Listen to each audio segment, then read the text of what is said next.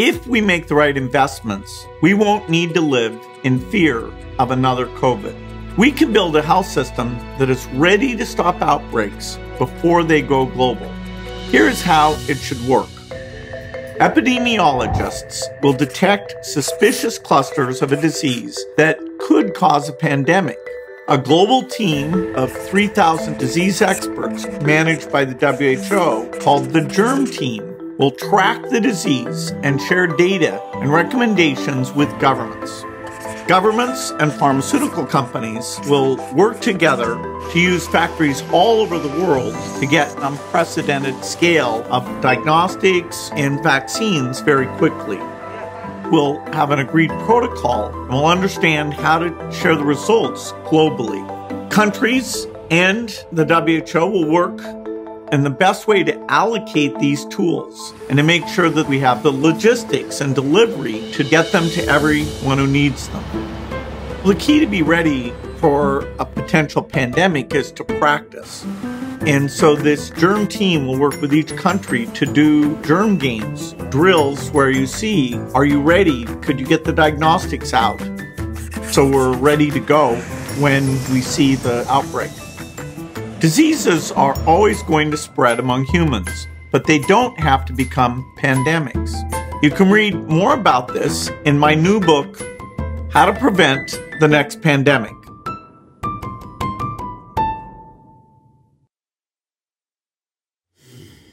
Yes, just when you thought you had gotten rid of him, like a canker sore in the mouth of humanity, Bill Gates pops up yet again to continue doing what he does. Welcome to the Corbett Report. I am your host, James Corbett of CorbettReport.com, coming to you on the 10th of May, 2022, with episode 418 of the Corbett Report podcast.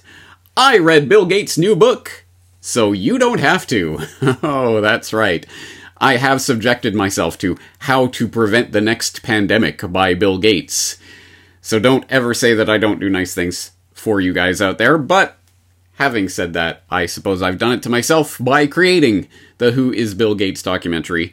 I feel, if not obligated, I at least feel somewhat compelled to denounce the latest spewings from the mouth of Bill Gates. And I guess I've already subjected myself to way more of that nasally Kermit the Frog voice than any human being should have to, so I'll just continue bearing the punishment for you guys out there.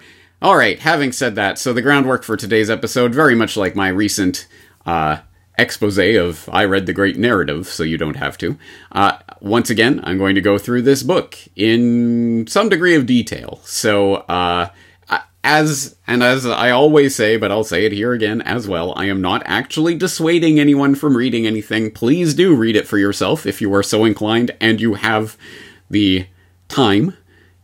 Please find a way to do so that does not involve lining the pockets of Bill Gates. But at any rate, if you feel compelled to read it, go and read it. Don't let anyone dissuade you from that. But if you don't want to invest the time in that, I'll go through this for you. So yes, as you might have noticed from all of the publicity and PR that Bill Gates has been doing for this book, including multiple interviews with multiple outlets and the usual suspects like CFR Insider, Globalist Extraordinaire Fareed Zakaria, and others. Yes, Bill Gates has written a new book on how to prevent the next pandemic, because of course, as he's been talking about this entire time, throughout this entire generated crisis, since the very beginning of the scamdemic, oh, you guys won't be laughing when it gets to Pandemic 2, Pandemic capital I, like World War II. Our parents' generation had to live through World War I and World War II, but we're gonna live through Pandemic 1 and Pandemic 2, and how do I know this? Well, anyway, you'll notice it next time. So, yes, he's written an entire book kindly deeming to inform the masses of asses, what they can do to better worship at the foot of Bill Gates. Now, I will attempt to keep the ad hominem and sarcasm and what have you down, or at least, if not to a minimum, at least somewhat tamped it down in this episode, because you didn't come here to listen to me denigrating and making fun of Bill Gates. You know my opinion of Gates, and more importantly, you have a lot of information about Gates from Who is Bill Gates, or from my fact check on polio vaccines and Bill Gates and all of these sorts of things that I've done in the past. So I will, of course, put those in the show notes so that you can go and explore them further if you are new to all this, which there are always new people in the audience, so perhaps you do need to be brought up to speed. How could anyone dislike that kind multi-billionaire philanthropist who's generously giving away his wealth, even though his wealth doubled during the generated crisis of the scamdemic?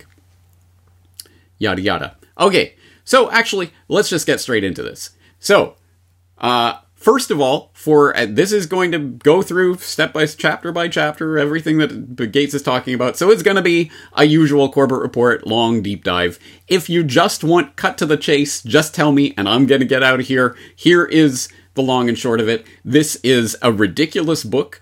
I genuinely do not recommend it on any grounds, even from the perspective of I want to know more about the propaganda or I want to analyze this for what it might tell. No, there is nothing of that value in here. There's certainly nothing of any scientific or medical value in here. There's nothing even interesting here. There's nothing that you wouldn't have gleaned from a million mainstream sources if you were following mainstream sources for the last couple of years.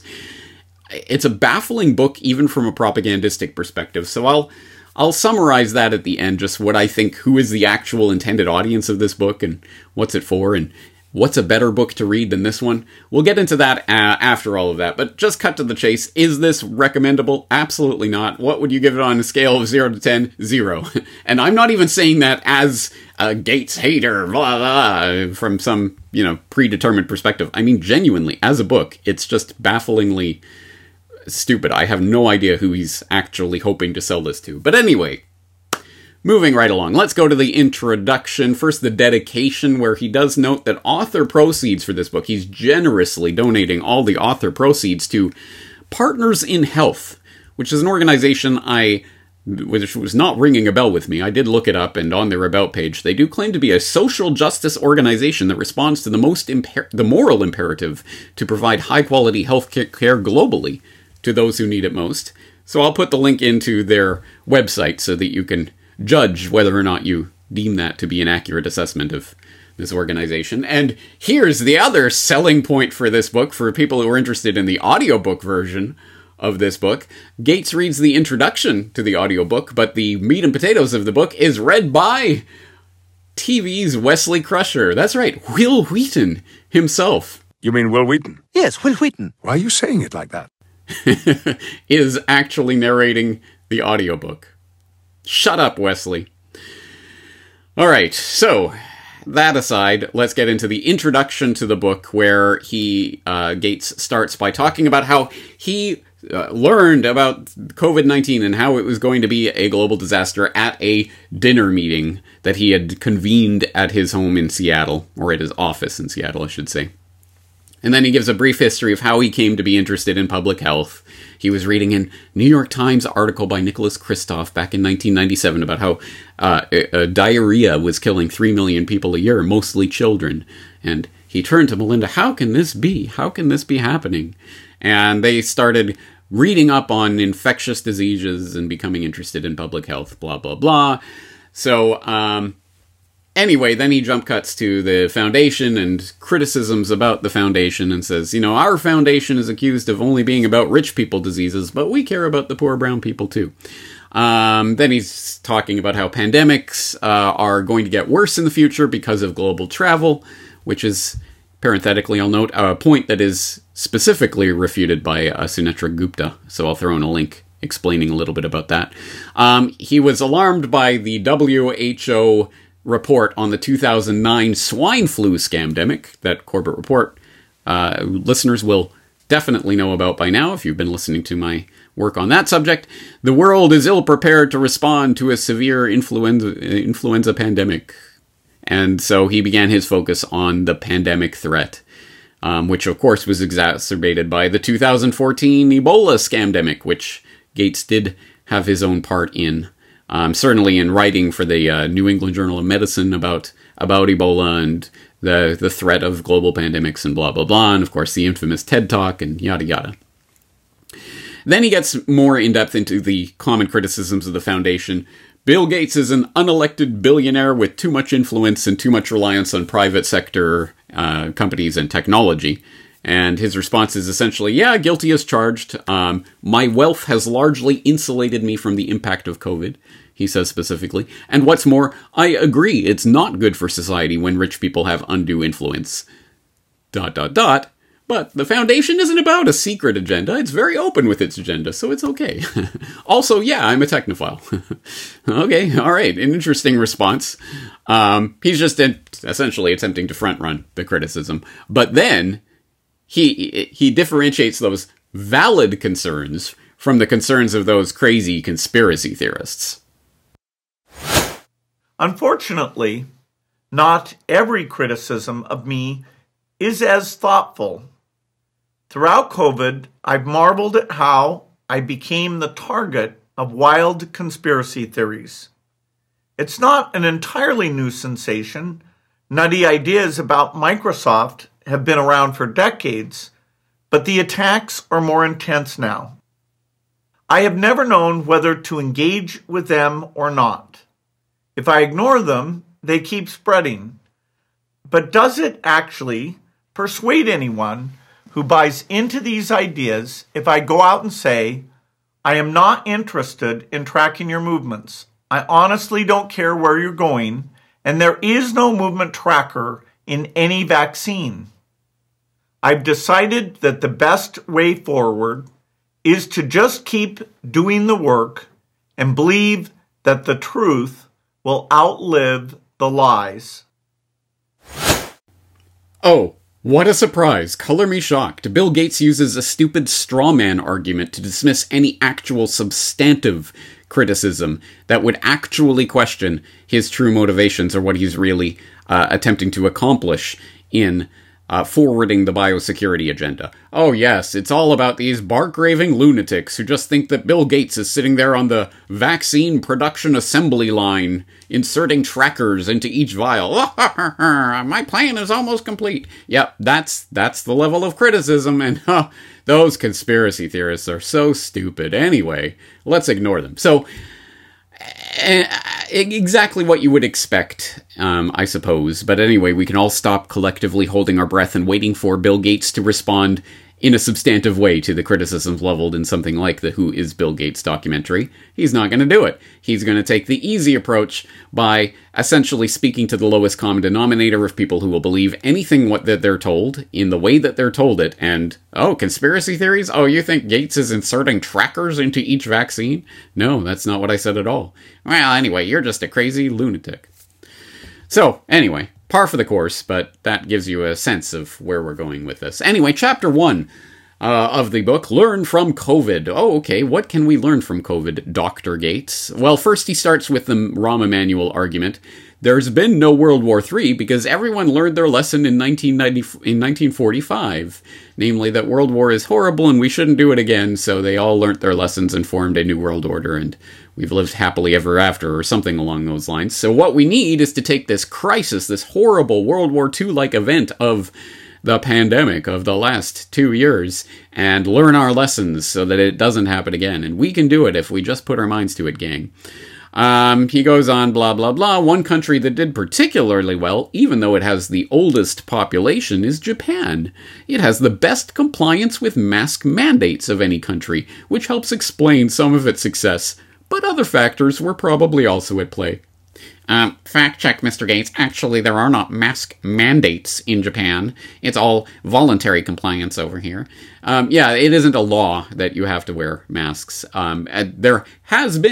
There is now, certainly, almost universal compliance with these suggestions at this point. But I can attest from my own personal experience that it wasn't until the fall of 2020, several months into this supposed horrible pandemic ravaging and scourging its way across the globe, that Japan became 99.9% of people masked 99.9% of the time. For the first several months, yes, a lot of people were masking up, but a lot of people weren't, and it was not uncommon to see maskless people walking around outside and in stores and what have you here.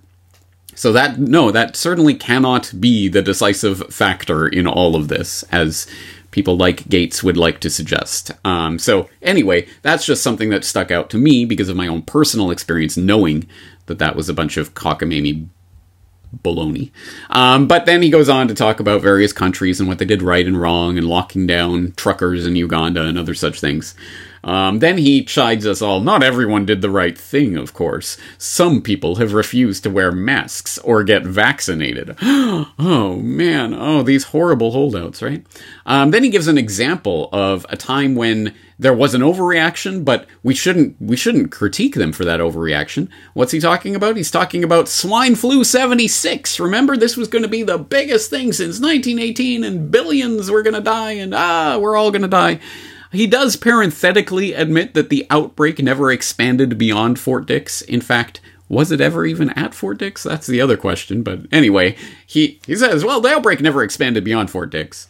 And that the vaccine that was then mandated, or that was then brought in and was being pushed by the White House on American citizens all across the board, did have a slight problem. It was causing Guillain-Barré symptoms in a rate 4 times higher than you would expect from the average population. But he says, one study concluded that even if vaccine did cause GBS in some rare cases, its benefits vastly outweighed the risks.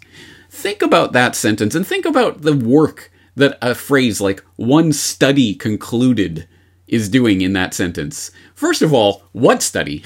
That's something to note about this book. No references at all, really. There are some footnotes where basically he just wants to add some sort of parenthetical comment, but there's no references to any medical literature or anything, so do not expect any sort of scientific discussion really going on here. So, no, what study concluded? And then the study concluded that even if the vaccine caused GBS, the benefits outweighed the risk. How can a study conclude a value judgment? Who gets to decide what the benefits outweigh the risks? Do you think that's some sort of measurement that you can make and you can measure it in a test tube? Yep, the benefits outweigh the risks, guys. No, first of all, even if we took everything about the safety and or otherwise of this particular vaccine at face value from the manufacturers and what they were saying and all of that, still, it is not public health bureaucrats' place to decide for every single citizen what their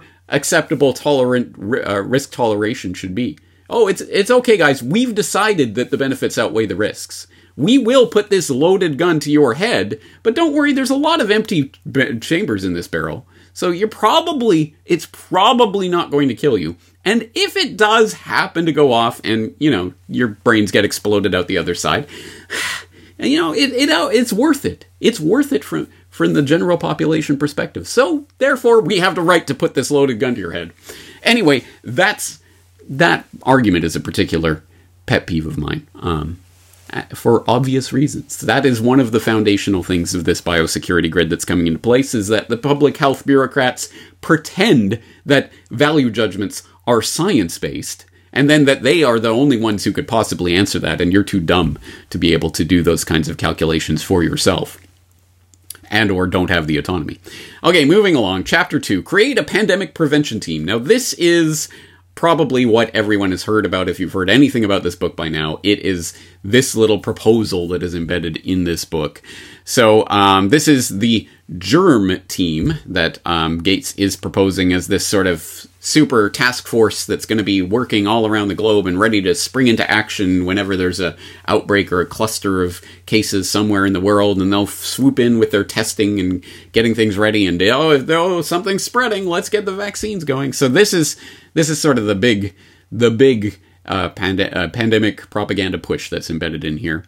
In this context of this chapter of the book, he contextualizes this. He frames it by comparing it to firefighters. So he goes back to 6 AD when Caesar Augustus started the first quote-unquote public fire brigade in Rome as a result of a fire that had ravaged Rome at that time.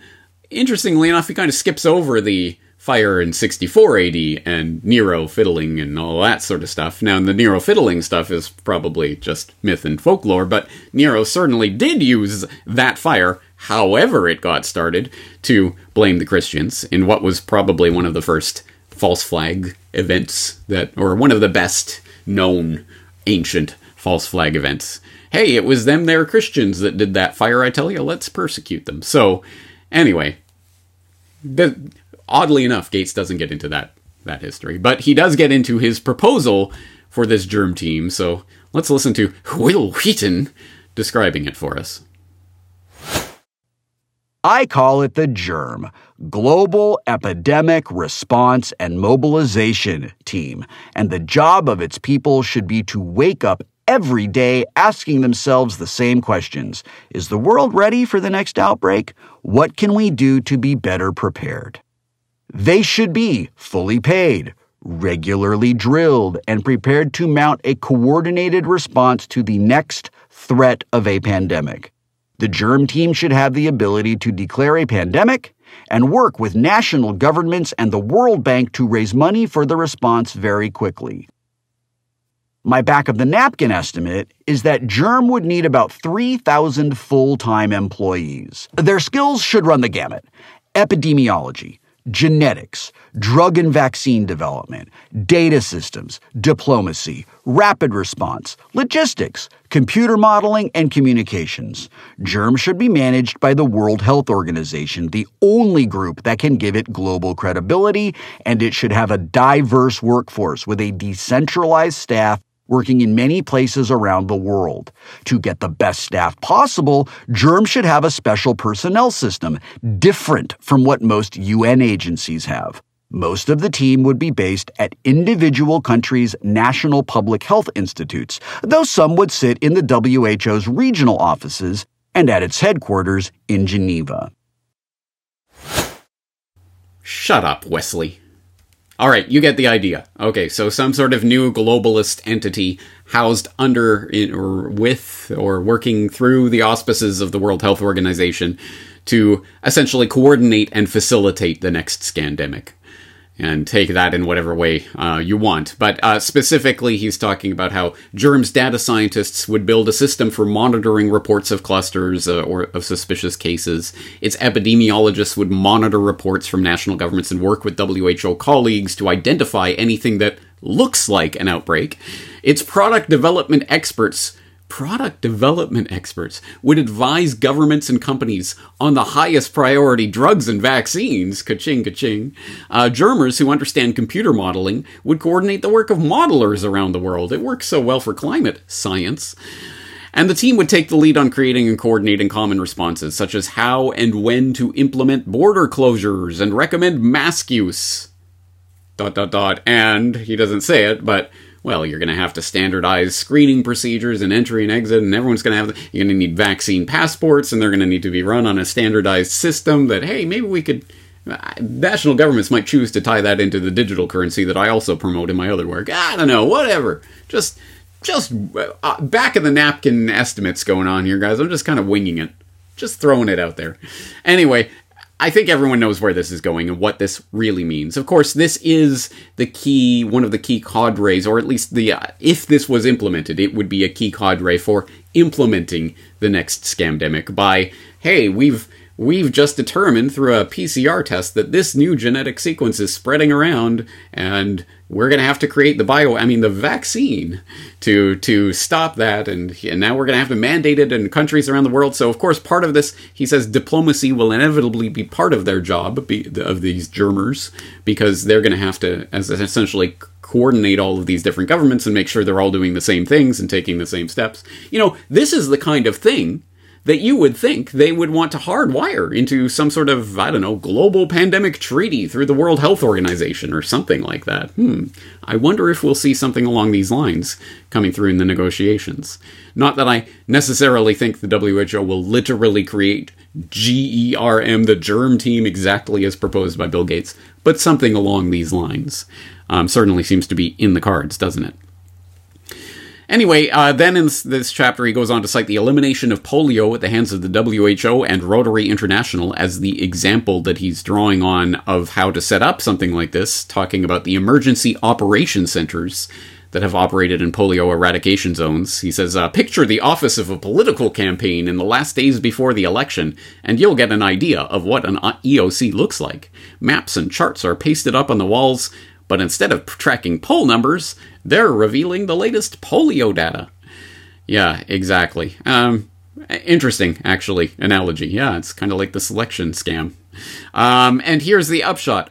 Armed with data from local door-to-door vaccinators and digital tools to track where these vaccinators have gone and what they did there, quote, the staff at an EOC, Emergency Operations Center, even know how many households refuse to have their children vaccinated. The measurement is incredibly precise. The coordinator of Pakistan's national EOC reported that they had reduced the refusal rate from 1.7% in 2020 to 0.8% the next year, and that in one campaign, just 0.3% of households had refused the vaccine. Yes, we're getting rid of those refuseniks, and we can identify them and track and trace them and digitally squelch them out of existence. Ha ha ha. It's almost complete. He does go on to say that the germ team will not be frontline medical workers actually applying medical procedures or anything. They will just be coordinating and managing and collecting data from the health workers and then using that to essentially coordinate the bigger plans. This is the big picture stuff, guys, not the doctors on the ground kind of actually trying to help people who are actually sick. No. That's clearly not what this is about. And then he estimates that the cost for germ is going to be about $1 billion a year for its 3,000 workers. So how can we afford not to, guys? Speaking of which, Chapter 3, get better at detecting outbreaks early. Yes, sir. He starts talking about epidemic disease surveillance, which he defines as the task of watching for the cases that are merely troublesome, the ones that could be catastrophic, and everything in between, and ringing the alarm bell when necessary. And, of course, we trust Dr. Gates and his germ team to make that decision, right? He does admit that the term surveillance has an unfortunate Orwellian connotation, but in this sense, it just refers to the networks of people around the world who keep track of what's happening with health day to day. ... And he doesn't say it, but oh yeah, and all the digital tools of tracking and surveillance and all that we've talked about before, and all the ones that we haven't talked about, and, the ID 2020 and all of that. Biometric identification schemes that are going to be lumped in here. That's part of the surveillance too, don't you think? Vaccine passports that are tracking, contact tracing you in the background and allowing you or disallowing you from going from across this imaginary barrier or that one. Anyway, then he tells the intense story, his word, intense story, of the novel citywide approach to studying the flu that was pioneered just by coincidence in my hometown of Seattle. Just by total coincidence. And I should note that several times in this book he mentions the University of Washington, he mentions the Institute for the Health Metrics and Evaluation, IHME, is that it? That I did, of course, talk about in Who is Bill Gates, that he always mentions it as if it's just some completely random entity that just happens to be located in his very hometown of Seattle. Wow, what an amazing coinkydink. Without noting that the Gates Foundation has literally supplied hundreds of millions of dollars to that institute specifically. The vast majority of its work is funded by Gates, but he certainly talks them up in this book as if they're totally a different thing, guys. Anyway, before he gets into that intense story, he talks about diagnostics and PCR tests and how they work, and notes specifically that false positives aren't a problem. If it says you have it, you almost certainly have it. But false negatives are a possibility, because sometimes you get the test back and it says you don't have it, but you got the symptoms, so you should keep taking it until you get that positive. It's crazy. Anyway, then he gets into this Seattle flu study story from 2018. So the Seattle flu study set up to test samples of respiratory pathogens for genetic code to study how different flu strains enter the city and how they spread. And then in February of 2020, one of the researchers discovers that one of these, or a couple of these flu samples aren't really flu. They're COVID! Surprise! So it had actually been moving through the state for quite some time, and then he gets into the ethical dilemma. Well, actually, they weren't supposed to be testing for anything else. The actual story was that the people who were being tested, or this particular sample, was taken from someone who didn't even know that his sample was going to be used in any kind of research whatsoever. So it would have been unethical to share those results with anyone, even the patient himself. But so there was this big ethical dilemma. And so what did they decide? Ethics schmethics, let's give this to the New York Times, which is exactly what they did. Anyway, that's a interesting and perhaps revealing bit of the story right there. Then he goes on to defend Neil Ferguson. Yes, that Neil Ferguson and his 2 million deaths in the U.S. model that was used to pump this right into overdrive right in March 2020 and to really justify the first round of lockdowns. He says, Neil Ferguson did nothing wrong because he was portrayed as some sort of scaremonger. But, if you really read the study, he was just saying what would happen if everyone refused to listen to their governments. Because that's a good model, right? I know I can dial things in and show you exactly what happens if people don't wear masks or if they do wear masks or whatever nonsense is going through models like that. And there's so much to say about Neil Ferguson and his models and the charlatanry involved in that, but I've said it before, so I will refrain from repeating it here. Anyway, Gates, of course, doesn't get into any of that. He just says Neil Ferguson was right. Anyway, the whole point of the chapter, we need more testing. There's the punchline. Chapter 4, help people protect themselves right away, which starts with a cartoon, which I guess we're led to, supposed to believe was hand-sketched by Bill Gates, right? I don't know. Anyway, clearly not. But anyway, it's about Bill Gates' social anxiety. Yeah. Oh, social anxiety in COVID, I should say. What do we do when we meet? Should we handshake? Can I hug? Do we do a fist bump or a elbow bump? What's the protocol these days? Everybody's got greeting anxiety, which is his way of broaching essentially the question about what are the rules and what should the rules be and how should they be communicated to everybody. And so then he goes on to talk about people and their unwillingness to follow the rules of their health authorities. It is unfortunate that in some places, especially in the United States, people have resisted making choices that will keep them and their families safer. I don't agree with these choices, but I also think it's unhelpful to simply label them anti-science, as so many people do. In her book On Immunity, Eula Biss looks at vaccine hesitancy in a way that I think also helps explain the resentment we're seeing toward other public health measures. The distrust of science is just one factor, she says, and it is compounded by other things that trigger fear and suspicion. Pharmaceutical companies, big government elites, the medical establishment, male authority. For some people, invisible benefits that might materialize in the future are not enough to get them past the worry that someone is trying to pull the wool over their eyes. The problem is even worse in periods of severe political polarization, such as the one we're in now.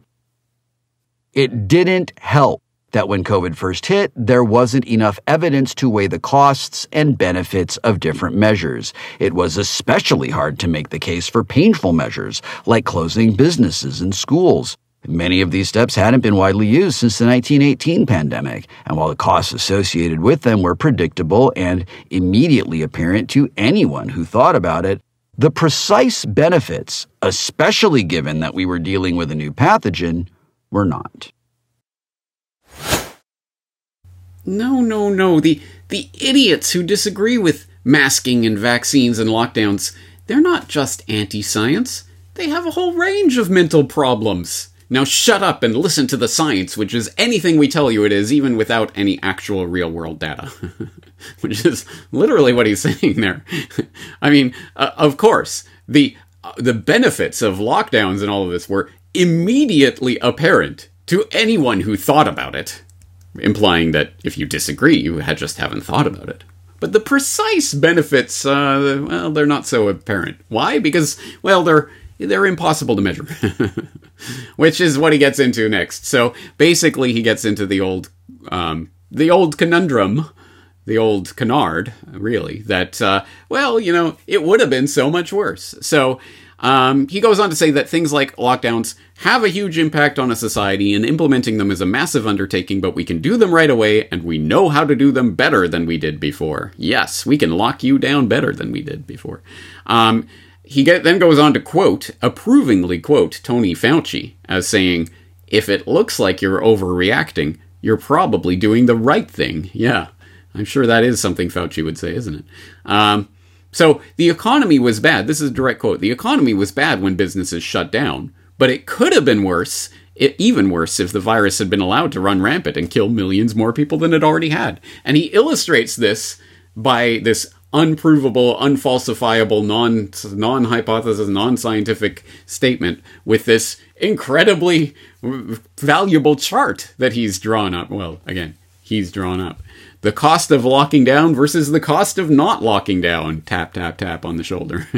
And you'll notice that there isn't an x-axis or even a y-axis. It's just a couple of bars. Because this is not an actual graph that's actually trying to make an actual economic argument. Of course it isn't. Because how could you? You can't possibly measure what the cost of not locking down would have been if you locked down, right? You can't run experiments with the real world like that. We can't go back and undo things that were done. So anyway, he's just going to tell you, oh, it would have been a lot worse if we didn't do this, which of course is a point I've made many, many, many times. Same facts, opposite conclusions. Yeah, of course, the most lockdown places had the most deaths, the most economic pain, the most everything. But that's because it was very bad, so they had to lock down. Imagine how bad it would have been if they didn't lock down. The unfalsifiable hypothesis there. So, no, this has nothing to do with science. It pretends it's science, but it is not science. He then goes on to say that the case for closing schools is compelling. But although Bill is, of course, a big fan of online learning, who would have thought, he doesn't think it can completely replace real physical face-to-face student-teacher interaction. In the early grades, anyway, he's very careful to stipulate that. Anyway, we won't have to close schools next time as long as they can produce enough vaccines for everyone within 6 months of the outbreak, which is something that he goes on to talk about being a new goal. So flu, by the way, in case you didn't notice, flu disappeared from the face of the earth for a while because of these NPIs, these non-pharmaceutical interventions like social distancing, masking, lockdowns. Citation needed? Again, citation needed on this entire book, but just trust him on that. We should use contact tracing to find super spreaders is one of his great ideas that he comes up with, because super spreaders are the real problem. Then he goes on, good ventilation matters, social distancing works, and it's mind-blowing how cheap and effective masks are. Yep, masks totally work, guys. Okay, chapter 5, find new treatments fast. This chapter is full of patronizing and demeaning statements about anyone who looked at any other alternative ways of taking care of your body or health during this crisis other than what was officially approved by the FDA and the WHO, I tell you guys. So people who are trying to take vitamins or hydrochloroquine or ivermectin, hydroxychloroquine or ivermectin.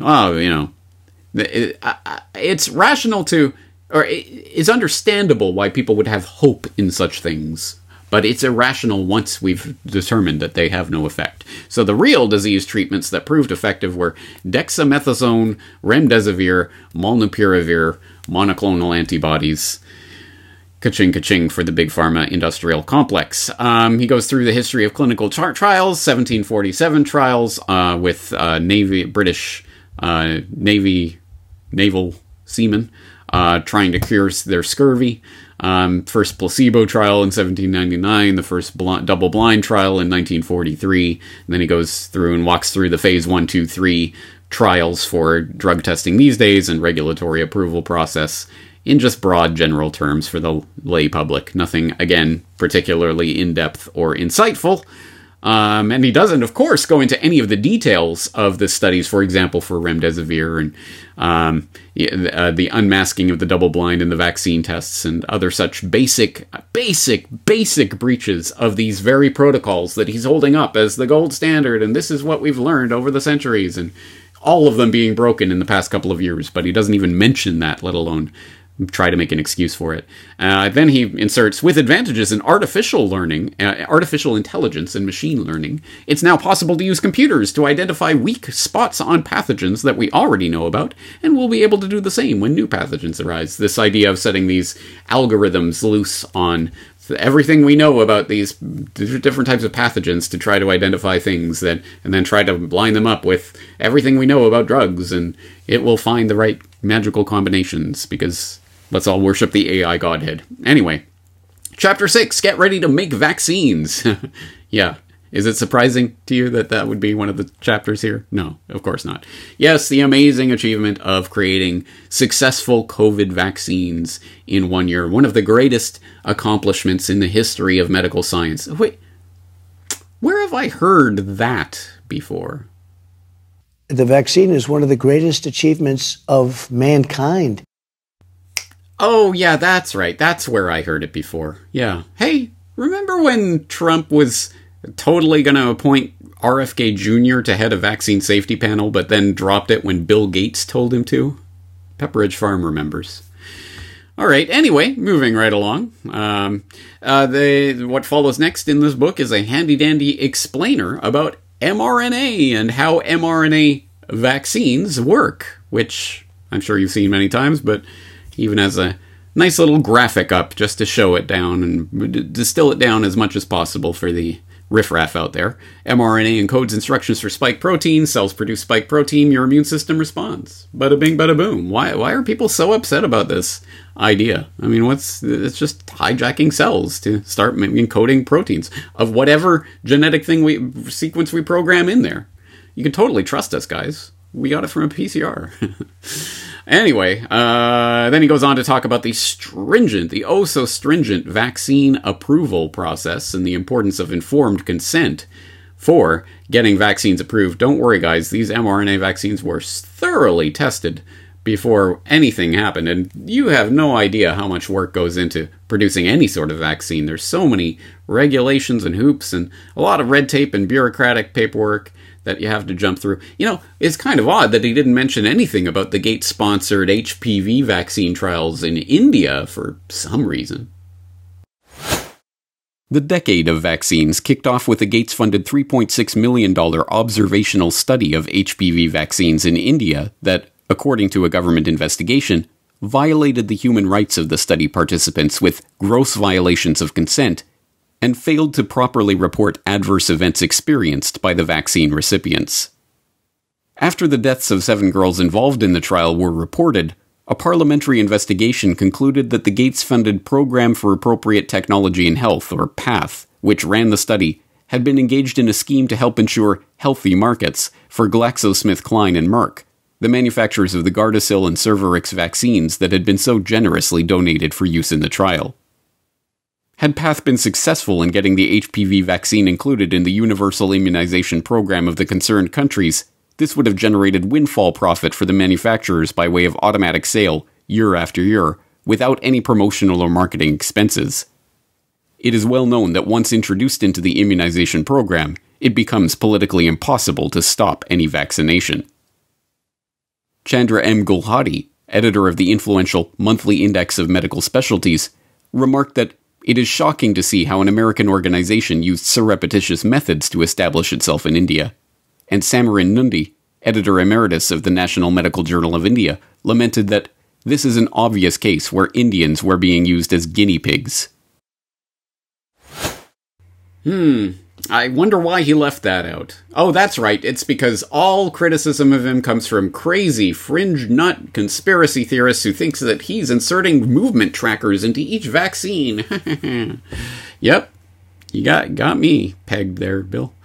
Okay, so then we get to the big problem, which we all know is how to get these life-saving vaccines into the arms of as many poor, starving brown people as possible, because we all know that their main concern in the world is COVID, the scourge of COVID. That's what is driving everyone in the world right now, is just COVID, COVID, COVID. So we have to figure out how to get these wonderful vaccines that, hey, have you heard, are totally safe and effective into as many people as possible. So he talks about some of the different proposals for doing that and makes absolutely certain to address the IP issue. Waiving intellectual property protections in 2021 would not have meaningfully increased the supply of COVID vaccines when we needed them. So no, the answer is second source deals. So vaccine manufacturers allowing other vaccine manufacturers from different countries to use their facilities or giving them guidance on using facilities and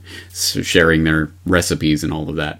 Anyway, it's kind of a side issue, but of course, Of course, for anyone who knows about Gates and monopolization being his game, will know that intellectual property is not something he's ever going to poo-poo or in any way try to build workarounds for. So then he gets to the problem of delivering to the last mile and talks about, these vials for this vaccine that was developed years ago couldn't even fit in the bags, the cooler bags that the health workers had to carry them to the people's door and stuff, blah, blah, blah. Then he talks about vaccine hesitancy again, and again he says there isn't one single reason for it, but that fear and suspicion are factors, and he actually does cite the Tuskegee study of following around those black men with syphilis even when there was a cure for it and letting them essentially rot to see what happens. I guess I can understand why there has been historical hesitancy in some groups. And then he goes on to propose some ways to get around that kind of hesitancy. Hesitancy, again, that's a stupid word. And even I fall into the trap of using it because, of course, it's the word that they use, but it is clearly an embedded time bomb in our language. Hesitancy. It just means I'm just waiting a little bit. I'm going to take it, but I just need a little more persuading first. I need a little foreplay before you insert the needle. He goes on to, how do we get around this hesitancy? It can help when people see politicians and celebrities getting vaccinated. Seeing them getting vaccinated, yeah. And maybe most of all, they need to hear the truth from trusted sources like religious leaders and local health workers they already know. Which sounds actually quite a lot like what we were hearing about in Event 201 with regards to communicating these types of things to the masses. How are we going to do it? We're going to have to get health regulations and advice filtered through trusted authorities, people that people will trust, like CEOs of major corporations, is what they said in Event 201. Remember that? Anyway, this, of course, also directly coincides with the work that I did. For example, a couple of years ago, you might remember Propaganda Watch, WHO, cares what celebrities think, talking about the literal PR campaign and the advertising firm that they hired to get celebrities on board with promoting the WHO health messaging. Health. All right, Chapter 7, Practice, Practice, Practice, which is a really benign title for a very, very malevolent part of what could be the infrastructure for the real biosecurity terror state of the future.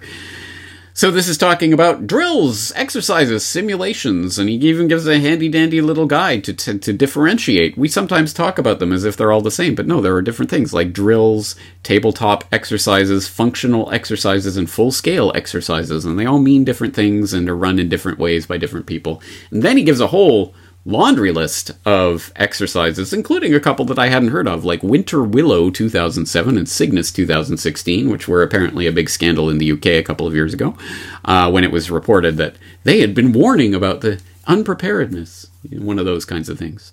Then there's Crimson Contagion 2019. He goes into Dark Winter and notes that an observer I know, cryptic appellation there, documented that the outcome was Smallpox 1, Humanity 0. Interesting, yeah. Is it Smallpox 1, Humanity 0, or Dark Winter Team 1, Humanity 0? Anyway, Atlantic Storm 2005, Cladex 2018, a simulation held at the Munich Security Conference in 2020, which you might remember when Gates was making the rounds at the Munich Security Conference warning about bioterror. And, of course, he even specifically mentions Event 201. And, of course, has to put in a parenthetical footnote aside at any of those conspiracy theorists who would ponder about October 2019 having a simulation of a worldwide spreading novel coronavirus pandemic. He does say the Gates Foundation was one of the funders of the Event 201 exercise. Some conspiracy theorists suggest that it predicted COVID. As the organizers made clear, it wasn't a prediction, and they said so at the time. You can find a statement about this at centerforhealthsecurity.org. Case closed. They said this isn't a prediction. Of course it isn't a prediction of COVID. It is a war game of exactly what you were going to do for the next couple of years and making sure that everybody at that table was on board with the agenda. And then when they see it happening, we already know what to do. Anyway.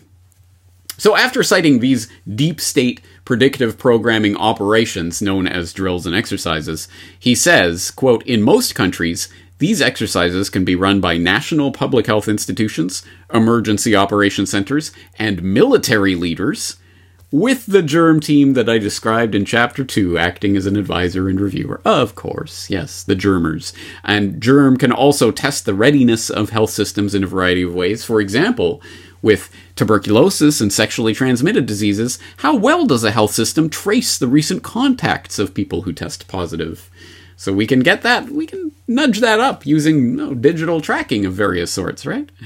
Then he discusses a 2013 Orlando Airport aviation-related disaster exercise that employed 600 crisis actors, 400 first responders, and staff from 16 hospitals. He discusses a full-scale military exercise called Large-Scale Exercise 2021 that was conducted by the U.S. military in August of 2021. He admits that the analogy between war games and germ games is not perfect, but... Then he starts in on his spiel about bioterrorism and basically says, you see, this is all about defense anyway, so we spend so much, hundreds of billions on the Pentagon, we should spend at least several billion a year on bioterror defense, damn it. Ka-ching, ka-ching. Chapter 8, Close the Health Gap Between Rich and Poor Countries, where he says the pandemic's overall impact was toughest in the world's low and middle income countries. In 2020, it pushed nearly 100 million people around the world into extreme poverty. What? The pandemic's impact on the low and middle income countries? It pushed 100 million people into extreme poverty? No.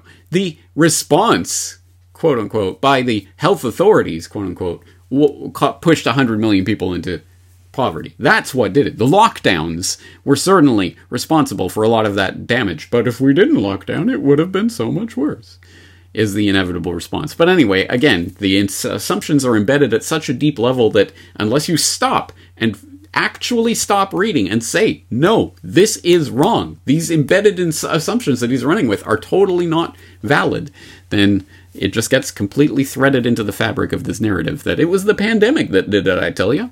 And so in order to avoid that, we're going to have even more stringent controls and screenings and eventually lockdowns and control over every aspect of your daily life. And that'll be so much better for the economy. The pandemic caused 17 million excess deaths worldwide. Again, asterisk, citation needed. He just says it. So it must be true.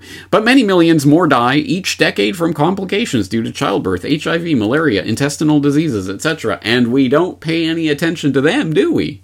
And of course, this is the argument that is going to be made. Well, we should be spending a lot more of our time, energy, efforts investing in big pharma and their solutions to our health problems. And of course, we're going to need to make sure that the rich country governments fund the CEPIs and Gavis and other organizations that just happen to be associated with Bill Gates and his big pharma buddies so that they can provide these life-saving medicines to these poor, starving brown people. He cites what he calls one of the greatest stories in human history that every high school student should know by heart, 2010-5. Which is, in 1960, 20% of the world's children did not reach their 5th birthday. By 1990, that was down to 10%, and today it's about 5%. So, in other words, child mortality rate is cut in half every 30 years, and we're on track to do it again well before 2050, Gates tells us. So, then he launches into the big question that concerns everyone when they hear this fact. When you hear child mortality rates are halving every 30 years and more children are living, what's your first thought out there? I'm sure your thought is, think about all these children who are living now instead of dying as babies. Oh, the planet, we're going to be overpopulated, right? That's everyone's rational response. But don't worry, Bill Gates has this all sorted out for us. Over the years, I've given enough speeches on 2010-5 and seen enough tweets and Facebook comments to know the question that inevitably comes next. Won't saving all these children lead to overpopulation? It's a natural concern. It just seems like common sense that if more children survive, the global population will increase faster. In fact, I used to worry about this problem myself. But I was wrong. The answer is, emphatically and without a doubt, no. Lower rates of child mortality do not lead to overpopulation. The best explanation of why this is true was given by my friend Hans Rosling. I first became aware of Hans when he gave an unforgettable TED Talk in 2006 called The Best Stats You've Ever Seen. Hans had spent decades working in public health, with a focus on poor countries, and he used his talk to share some surprising facts about how health was improving around the world. Eventually, I got to meet Hans and spend a lot of time with him. I admired the clever, creative ways he showed people that the countries with the highest child mortality rates, places like Somalia, Chad, Central African Republic, Sierra Leone, Nigeria, and Mali, are also the countries where women have the most children. When the child mortality rate drops, so does the size of the average family. It happened in France in the 1700s, Germany in the late 1800s, and in Southeast Asia and Latin America in the second half of the 20th century. There are various reasons that explain why this is the case. One factor is that, especially in places where there's no pension system or other support for the elderly, many parents feel that they need to have enough children so that they'll have someone to take care of them when they're older. If the odds are high that some of their children won't survive to adulthood, they'll make the perfectly rational decision to have more kids. The drop in family size has led to a remarkable phenomenon. The world recently passed what Hans called peak child. That is, the number of children under 5 hit its maximum and is going down. The benefit? As the United Nations Population Fund explains on its website, smaller numbers of children per household generally lead to larger investments per child, more freedom for women to enter the formal workforce, and more household savings for old age. When this happens, the national economic payoff can be substantial. Oh, phew. I don't know about you, but when I hear about children living instead of dying, all I can think about is, oh no, more people. Won't the world get too crowded? But luckily that's not the case. Better healthcare means fewer children, so yay. Yay, I hate humanity, and I know you do too, right, fellow Malthusian? And I'm sure Japan is celebrating about the fact that they have hit, for the 11th consecutive year, a new low in childbirths, which equates to a new largest drop in recorded history in Japanese population size. And now even Elon Musk is saying, if this continues, Japan will breed itself out of extinction in the not too distant future. Well, yeah. Yay! Mission accomplished, Gates. Anyway, yeah. What else do I need to say about that? And what else do I need to say about Chapter 8? Blah, blah, blah. Vaccines, yada, yada, yada. Okay, Chapter 9. Make and fund a plan for preventing pandemics. Ka-ching, ka-ching. Don't worry, guys. COVID isn't over. It might become endemic. And what about long COVID, which has many of the same symptoms as the side effects of the vaccines? What a remarkable coinkydink. Anyway, so there's plenty more grift to be made with the COVID scam. That ain't over yet. But also, beyond that, how about the next pandemic? Not COVID, the next scam that we come along with. So he sets 4 priorities for a global plan to eradicate respiratory diseases. Eradicate respiratory diseases and prevent pandemics. I'm thinking that's not going to happen without a lot of engineering of the human species. But anyway, what does he have to say about it? The 4 priorities are, number 1, make and deliver better tools, by which he means vaccines and tests and vaccines and antivirals and vaccines and artificial intelligence software and vaccines and diagnostics and vaccines and something else. Oh, that's right, vaccines. Number 2, build the germ team. Of course, he's got to hit that again. Number 3, improve disease surveillance. Hello, vaccine passports and biosecurity screening. Number 4, strengthen health systems. So, in other words, get more big pharma involved in more people's lives around the world. Yay. And of course, we're going to need funding to do this. Ka-ching, ka-ching. So, we also, of course, need to ease, quote, this is a quote, ease the path for approval, to approval for products. Because this is what health is all about, is getting products to the market. And then I think we are finally, after all of this, and we are in the final chapter of the book here, after all of the foregoing, I think we arrive at least a clue as to what this book is really about, who it's really intended for, what it's really meant to persuade you of. And that finally comes towards the very, very end of the final chapter here. When I started telling friends that I was working on a book about pandemics, I could see that they were a little surprised. Many of them had been nice enough to read the book on climate change I published in 2021. And although they were too polite to say it, they were clearly thinking, how many more of these books are you going to write where you're telling us about some big problem and a plan to solve it? We have to do climate. Now we're doing pandemics and health. What else is there? The answer is that these are the two major problems I think we need to put more resources into. Climate change and pandemics, including the possibility of an attack by bioterrorists, are the most likely existential threats for humans. Fortunately, there are opportunities to make major progress on both of them in the next decade. For climate change, if we spend the next 10 years developing green technologies, setting up the right financial incentives, and getting the right public policies in place, we can be on a path to net zero emissions of greenhouse gases by 2050. The news is even better for pandemics. Over the next decade, if governments expand their investments in research and adopt evidence-based policies, we can develop most of the tools we need to keep an outbreak from turning into a disaster. The amount of money required for pandemic preparedness is far less than what it will take to avoid a climate disaster. This cause may seem remote. It can be hard to feel that you have any ability to affect the course of a pandemic.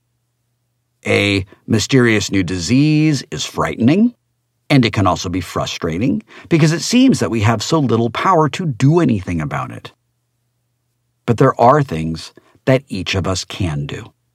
Elect leaders who will take pandemics seriously and make good, science-based decisions when the time comes.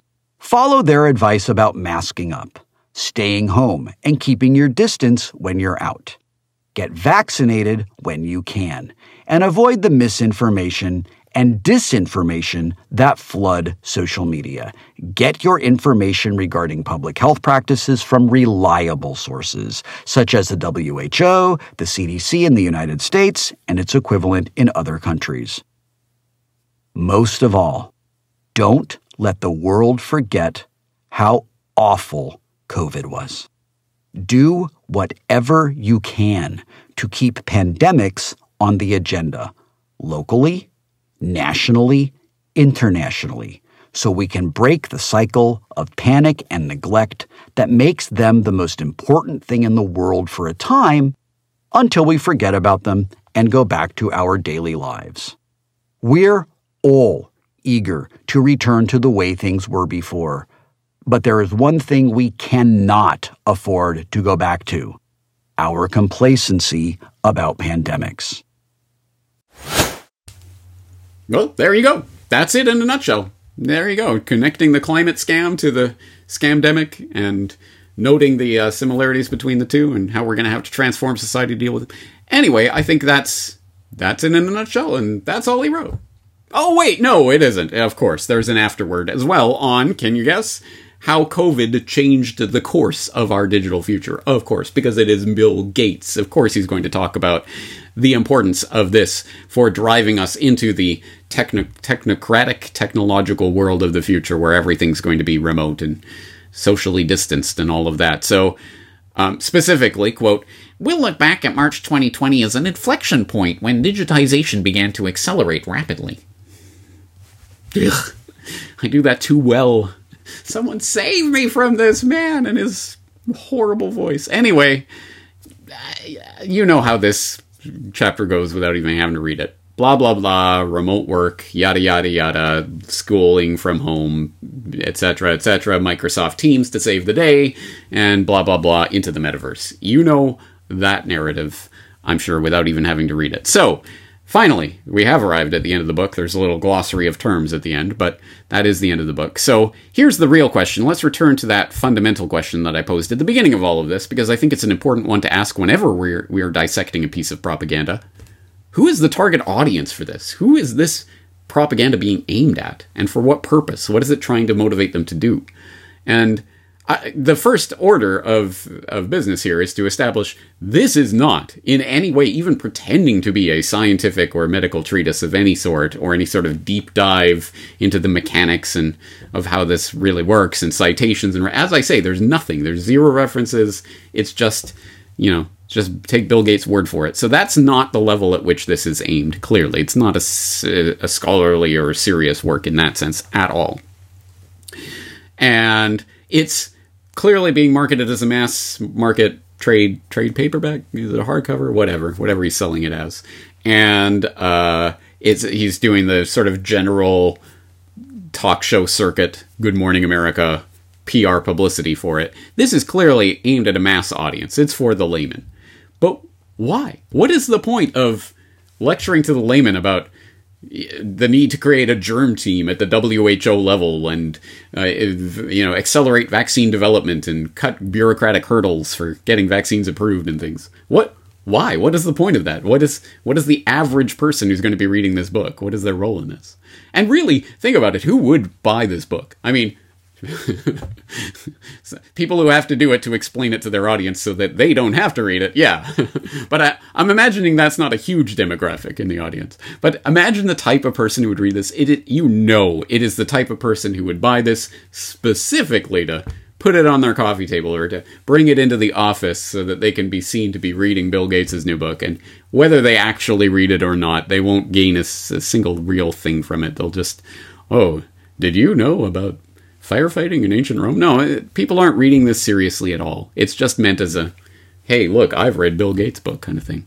Yeah, like Tedros tweeting or whatever about, hey, thank you, Bill Gates, for sending me your new book. But actually, I think that's important to understand because it does speak to an underlying point about this that I always go back to because it is important to understand. Yeah, ultimately what this is about is drumming up sort of general public support or at least general public understanding of the unfolding biosecurity agenda. And the fact, they're going to try to hardwire some sort of germ team type organization into the World Health Organization through the back door. It doesn't have to be approved through any formal treaty or anything because everyone's already signed up to the WHO, so they'll just implement it and blah, blah, blah. The vaccine development, we're going to have 100-day vaccines. All of this kind of stuff is just to essentially get the public on board with the idea, if not even actively supporting it. Because again, even if you did actively support it, what are you going to do? And vote harder next time to vote in someone who will kiss Bill Gates' ring even harder than Trump. Is there such a thing? No. It's not about that. It's really about disarming the public. All that evil needs is for good men to do nothing. So as long as people kind of understand this is out there, this is what's happening next. This is what they're doing. Oh, there it is. I see them doing it. Okay, well, there you go. It's just the inevitability of it and just getting it drilled into people's heads. Just sit down. Nothing you can do. Just watch it unfold. That's all that they want. And this is exactly one of the ways that they do it. This is probably one of the more ham-fisted ones, but everything Bill Gates does from a PR perspective is ham-fisted. Elon Musk is the very cool, cutting-edge, hey guys, I'm one of you cool internet people, I can use memes, kind of technocrats, and Bill Gates is the dweeby technocrat that nobody would take seriously if he wasn't a multi-billionaire.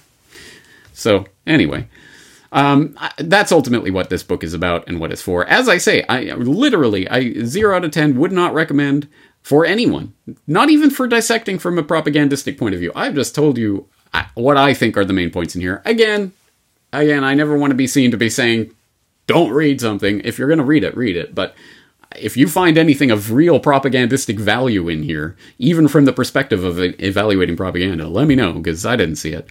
And certainly, even for the normies, again, I think it's just a status symbol. Hey, I've got Bill Gates' new book. I think that's just the only way that people would even think to read this book. If you want an actual book that might have a little bit more in terms of references and stuff, of course, the real Anthony Fauci. Have you read it yet? Has anyone actually read this yet? Literally thousands of references and a lot more detail on such things as the remdesivir approval trials and other such things that Gates certainly did not go into this level of detail when in his little rinky-dink, silly, fluffy book. This is a real book with a lot of research about the ways that this fraud was perpetrated. It's worth your time. Gates's twaddle is not worth your time. Perhaps you didn't need to sit through all that to understand that much, but there it is. Anyway, I've just done the deep dive. Hope you appreciate it. And if you do, once again, I couldn't do this work without you, so I do appreciate all your support, monetary and otherwise. On that note, let's clear the air a little, and I think we'll leave things with a completely different message, speaking against the Gateses of the world and what they want to accomplish with all of this. I'm going to end with the letter to the future that I penned a couple of years ago, in the midst of the peak hysteria of the scamdemic that I think it's good to remind ourselves of at this time. And for people who haven't seen it yet, who is Bill Gates? Of course, available at corbettreport.com/Gates if you want to know the real story behind Gates and his agenda. I think that's a good place to at least start exploring that in some greater detail. And on that note, I'm going to leave it here for today. James Corbett, corbettreport.com. Thank you for joining me. Looking forward to talking to you again in the near future. Hello, this is James Corbett, corbettreport.com.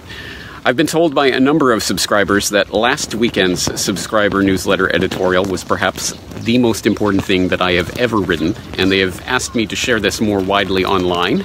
And in order to do so, a number of people have requested that I make a video version of this editorial. The only problem being that this is explicitly an epistle, literally written pen and paper, so it is not meant for this format, but I will do so, although I am loath to make a video version of this. I will do so, if only to increase the possibility that this digital message in a bottle will wash upon the shores of someone out there with ears to hear.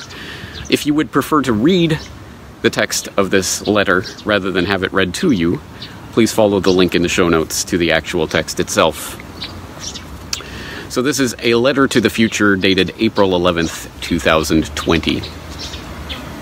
The lamps are going out all over Europe. We shall not see them lit again in our lifetime. World War I conspirator Edward Grey. I do not write these words for my contemporaries. We are the damned. It is our lot now to watch as the lamp of liberty is extinguished, our burden to bear witness to the final flickering of the flame of freedom. No, I don't write these words for my peers. I write them for those yet to come. The inhabitants of that future dystopia whose birth pangs we are experiencing. The remnant of once free humanity who might, through some miracle I can't even imagine, come across this electronic message in a bottle. I know that it's almost hopeless, that the chance of these words surviving the coming internet purge are slim at best. That even if, against all odds, this message does wash up on your digital shores, the chance of these words being understood by you is even slimmer. Not because you don't understand English, but because you no longer use these words I'm writing. Freedom, humanity, individual. Still, I am here to record the end of an era, so I will press on in the hope against hope that someone, somewhere in that future digital dark age, will have eyes to see and ears to hear. The darkness is descending. Let there be no mistake, we all know this. We know what it means when 17 million Americans, a full 10% of the workforce, are added to the unemployment rolls in a mere 3 weeks. When they are joined by millions more newly unemployed ex-workers all around the globe. When modern-day bread lines stretch for miles in the heart of America's once proud cities. When the phony baloney fiat funny money debt rises to over 24 trillion and the Fed's Sovietization of the economy is complete. We know what it means when police start shooting people dead for not wearing a mask. When drones police quarantines from the sky and robots police lockdowns on the ground. When governments admit to tracking every movement of every citizen and begin internal checkpoints where digital immunity passports determine who may pass and who must stay in their home. We know what it means when billionaires start telling us that only their new experimental mRNA vaccines will be able to release us from this nightmare. When they threaten to mark us with invisible ink tattoos to ID the vaccinated. When they tell us that we will not be able to buy or sell or participate in the economy until we can prove our immunity. It means that the Corona world order has arrived. Oh, sure, some will still deny it. but they are only fooling themselves. They're afraid to admit that it's true. Many are still under the old conditioning that told them to bleat conspiracy theorist at anyone questioning authority. We have a name for that kind. Sheep. Or sometimes sheeple. The masses in our day are kept in the pen by jackbooted sheepdogs of the police state and led along by the political puppets who act as their shepherds. Occasionally a wise old-timer in the flock cottons onto the game, but the shepherd has only ever fleeced the flock, so he resigns himself to his fate. Why struggle? It's mostly pointless. Never did the sheeple suspect that someday the shepherds would lead them to the slaughter. It is a term of derision, of course, sheeple, but I like to think that it doesn't just speak to our stupidity. It speaks to a naivety, an innocence. We are trusting and gentle creatures by nature, peaceable, cooperative. That is nothing to be scorned. If it weren't for the predators in our midst, our failings would be counted as virtues. But I'm not here to say that. I'm here to say this. Resist, struggle, fight. You are not cogs in a machine, despite what the shepherds of your day may be telling you. You are free and beautiful human beings. You are not born under the authority of another. You choose how to live your life, not some bureaucrat, not some police robot, not some immunity checkpoint algorithm or QR code. You do not need permission to buy or to sell or to assemble or to speak your mind or to leave your home. You are not an asymptomatic carrier of whatever virus your misleaders are telling you to be afraid of. You do not have to shelter in place because someone in a white lab coat told you to. I want you to understand that once upon a time, the government didn't have the right to know where you were, who you were meeting with, what you were purchasing, and what you were doing 24/7. Hell, the government didn't even have the ability to do that. I need you to know that there was a time when you could leave your house when you wanted, buy and sell as you saw fit, meet your neighbors, rally, protest, party, live as free human beings were meant to live. What am I saying? These words, this language, it makes no sense to you, does it? These concepts don't exist in your time, do they? You go where you are told to go.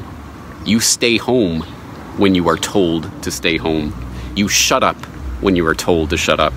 You think what you are told to think. You don't think what you are told to not think. I can't blame you after all. You're trusting and naive and peaceful. Like a sheep. But oh, how I weep for what you have become. I tried to avert it. Please believe me. I really tried. But the lamp of liberty is being extinguished, and I am bearing witness. I don't know if history is something you study anymore, but in case it is not, UK Foreign Secretary Sir Edward Grey made his observation about the lamps going out all over Europe at the end of the so-called 12 days. According to the mainstream history books of our age, that was the period during the summer of 1914 that the British government was said to be trying to avert a world war. We are asked to believe that this prescient remark proved Grey to be a sage diplomat who was racked with grief over the pain and suffering that he sensed was about to be unleashed upon the world. But this is history by the winners of the worst kind. In truth, Grey was himself one of the conspirators who were actively working to bring about the First World War. What's more, the source of this quotation is in fact Grey himself. It was first recorded in Grey's own post-war memoir. Any tears he may have shed over the snuffing out of those lamps were crocodile tears, to be sure. One can well imagine that the history books of your era will record that Bill Gates made a similarly portentous remark at the onset of this corona crisis. Gazing out the window of his $127.5 million, 66,000 square foot Xanadu 2.0 mansion in Washington state, the then epicenter of the U.S. outbreak, Gates's post-coronavirus memoir will no doubt tell us that he remarked to an underling, "The lights are going out all across the globe. We shall not see them lit again in our lifetime." But his memoir will no doubt fail to inform us that he was smirking as he said it. To my children, or my children's children, or whatever remnants of once free humanity happens to unearth these words in that God-forsaken future we are all goose-stepping into. I'm sorry. I failed you. We all failed you. But remember this. As long as the blood of your forebears flows through your veins, the lamp of human freedom shall not be extinguished forever. Let it shine, dear sheep. Let it shine.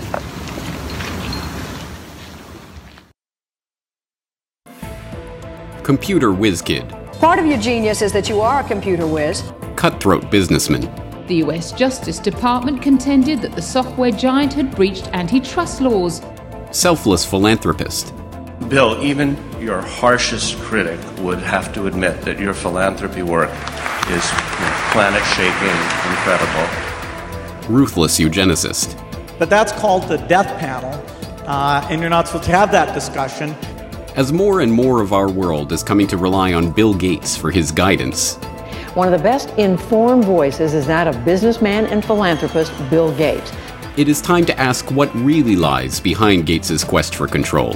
Things won't go back to truly normal until we have a vaccine that we've gotten out to basically the entire world.